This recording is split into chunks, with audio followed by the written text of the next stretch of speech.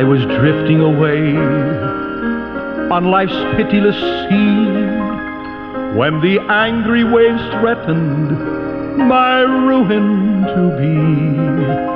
When away at my side there I dimly descried a stately old vessel, and loudly I cried,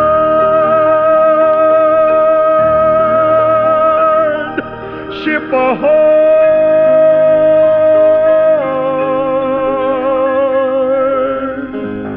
Ship ahoy!"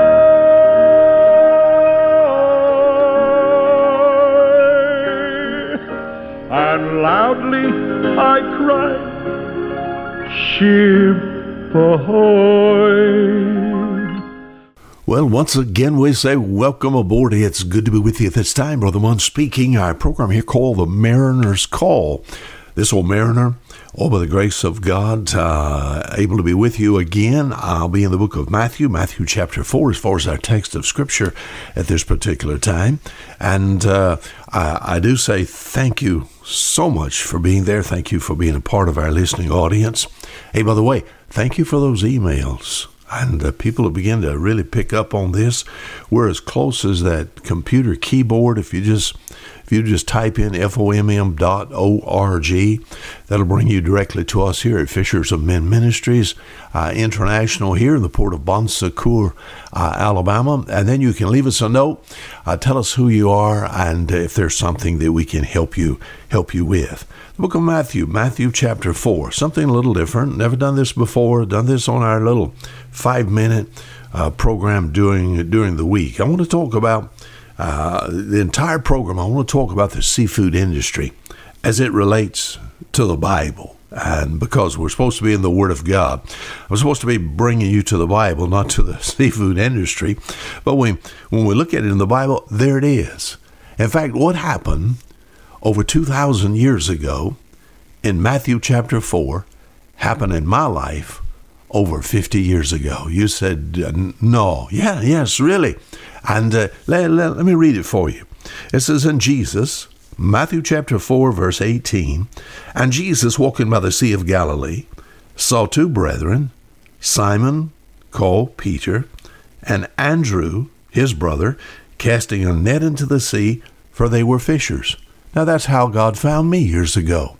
In fact, my name is Andrew. My name is Andrew Wayne Mund. And as far as the name is concerned, of course, no kin to this one that's here. But I like the name. And fishers, a fourth-generation commercial fisherman. And my father, my grandfather, my great-grandfather, all as far as their hands is concerned, their hands was in the sea concerning the harvest of the food of the sea. Isn't that something that I can take and relate to that's in the Bible? Now, I stopped reading, and I need to read another verse. All right? He finds Andrew and Peter. They were fishers. And he saith unto them, follow me, and I'll make you fishers of men. Wow. All right? These men were fishers of fish. Then you had to do that. But he said, if you follow me, I'll make you fishers of men. And you know what? They began to follow the Lord Jesus. They found out who he was, that he was the Son of God. And of course, as we get Matthew, Mark, Luke, and John, the book of Acts, and the Pauline epistles, we find that these men almost turned the world upside down. Not only did they find this Jesus, which was what the world would say was a good man, they found him to be the Son of God. They found him to be, God visiting this planet. We think about God manifest in the flesh. And you know what this one did? He said, you follow me, I'll make you fishers of men. He died for them. That death. We think about the death, burial, and resurrection of Jesus Christ. That's called the gospel. And my friend, that's the net that's used today. He said, I'll make you fishers of men. How do you catch men? Well, you catch fish with a net. How do you catch men? With a gospel net. I was caught, 1966, wasn't caught by my head as far as a gill net is concerned, and I've been involved there. I was caught with my heart. I'm glad that with the heart man believeth unto righteousness, I'm glad to know, as far as the Savior is concerned, He is my Savior. And my friend, I'm glad to know the one that I also, He's used me to be able to fish for men and give me the opportunity to be with you. Now, I've done a lot of different kinds of as far as the seafood industry, the harvesting of seafood, different kinds of seafood. First, as far as the net is concerned, it says, for they were fishers. I know what it's like to use a net.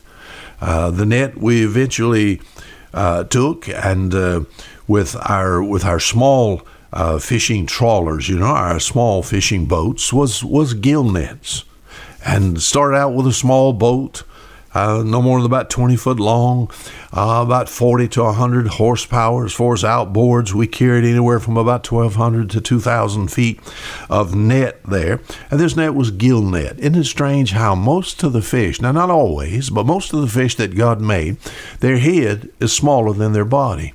So we would take and corral the fish, all circle them, and the fish would stick their head in the net, in the mesh of the net, all the way up to their gills, and then they'd put it in reverse, but they couldn't get their head out of the net. So it's called gill net fishing. And been involved with that, just caught hundreds and thousands of pounds of fish with a gill net. Now, depending on the mesh size, the mesh is the little square in the net. And if you would take and pull it from point to point, that would give you the size of the mesh, and we fished anywhere from 3 to 6 inch mesh net, and the size depending on the type of fish that we would take and gather into the vessel. Now, spiritually speaking, once again, I'm glad to know the one who took and became sin for me, the one that provided for us a way whereby our sins could be forgiven. And like Matthew chapter 13 talks about, it was a fisherman cast his net into the sea and gathered of every kind. I'm glad there was a time in my life, that the gospel found me. And the thing that's wonderful about being caught by the Lord Jesus Christ and the gospel. Now, the gospel has nothing to do with your church or what you do or your labors and service. The gospel has to do with what Jesus done. I have trusted the finished work of Jesus Christ to provide salvation for me. So, what's good about being caught by the Savior? He catches us. We think about the gospel net again, right? It is the gospel. I have to emphasize this over and over, been caught by the gospel is that He keeps all His catch alive. Any other? We think about the devil. He's out to catch also. In fact, he catches the most. But his product ends in death. I'm glad to be kept alive. One day I will be shown off into God's aquarium, so to speak, in heaven, and will be beautiful. Keeps his catch alive. So I've been involved with gill net fishing. Been involved with the harvest of shrimp. The harvest of shrimp, yes. And as far as the shrimp is concerned, he's a tasty little fellow. In fact, the most popular seafood in the United States of America, they say, is the shrimp. He's kind of akin to the crab and the lobster and the crayfish, kind of got a hard shell, and tasty. We catch him with what we would call a shrimp trawl. A shrimp trawl is kind of like how do I describe it? Kind of like a wide sock. A sock? Yeah. And this net is made to it's real wide, and of course, then it's pulled along the ocean floor and then picked up, and we dumped all what's called out on the deck of the trawler, and we separate the good from the bad, And as far as the shrimp is concerned, something unusual about him, because when we make reference to the Bible, he doesn't fit the dietary laws of the Old Testament.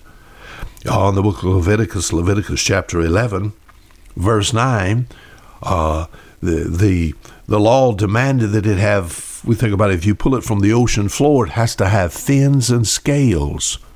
Well, the shrimp doesn't have scales. So you mean I was involved in the past with catching something, and the most popular seafood product in the U.S. is condemned in the Bible under the Old Testament dietary laws? Oh, no. I read in the New Testament. In fact, we think about all the way over to the book of 1 Timothy chapter 4, concerning the creatures of God that he's made. You know what I read? For every creature of God is good, and nothing to be refused, if it be received with thanksgiving, for it is sanctified by the word of God and prayer. The delicious shrimp, oh, he's got a wonderful taste to him. I've also been involved in the harvest of oysters, not only just gillnet fish, not only just the shrimping industry, but oysters here in South Alabama during the winter time. We could harvest the oyster in every month that had an R in it. So September through April. Oysters are what you call shell. They're not fish. Yeah, they're called shellfish. Shell on the outside. All wonderful, wonderful tasting, depending on how you fix it, I've had a lot of people say, I would never eat something like that. Depends on your taste. Everybody doesn't have to love seafood, Some people, as far as my life is concerned, I like meat and potatoes as well. All with the food from the sea. Oysters, we caught them with oyster rakes. Can't describe how, but I tell you, it just was part of what we would call hard work. From the gillnet to the shrimping industry to oystering. What about the crab? You know what a crab is? Most are familiar with the crab, just a little creature. In our area, we have just a little small blue crab. Not like the big Alaskan king crab. Little blue crab, or a big, huge one is no more than about 3 pounds. And, when we caught that and when we eat the crab, you know what I think of? Colossians chapter 1 and verse 16. And it talks about the creation of God. And it talks about all things were created by him and for him. What? Creator versus people talk about the food from the sea and how it evolved to the state it's in. I'm glad to know, as far as that I partake of, whether it be a fish, or whether it be a shrimp, or an oyster, or a crab, it's a product of the creation of God. In fact, I find, as far as seafood in general, in the book of Genesis chapter 1, the place where it has the word L-I-F-E for the first time, it has to do with all the creatures that God created there. So they're good. 1 Timothy chapter 4, they're not to be refused. All the creatures from the sea, most of them are healthy with some exception. The seafood, it was eaten by Jesus Christ. Remember Luke chapter 24, they gave him a piece of broiled fish. In John chapter 21, he made breakfast for the disciples. What was it? Bread and fish upon the fire. Maybe Revelation chapter 19, where there's what's called the marriage supper of the Lamb. What is fixed for us? If it's just fruit, that's okay. If it's vegetables, that's okay. But I think because of that Jesus prepared in John chapter 21, bread and fish. When Jesus made a meal, he took, and there was the use of seafood. So maybe that's what we'll have at the marriage supper of the Lamb. And if not, it'll be all right too, because just being with him would be wonderful. As far as seafood is concerned, good, don't refuse it. Healthy, strong. I'm glad I can relate to it in the Bible. I'm glad the Lord loved this old fisher. And I'm glad he has enabled me to be, through the help of the Holy Spirit, a fisher of men. Now, until next week, the same time, this is Fisherman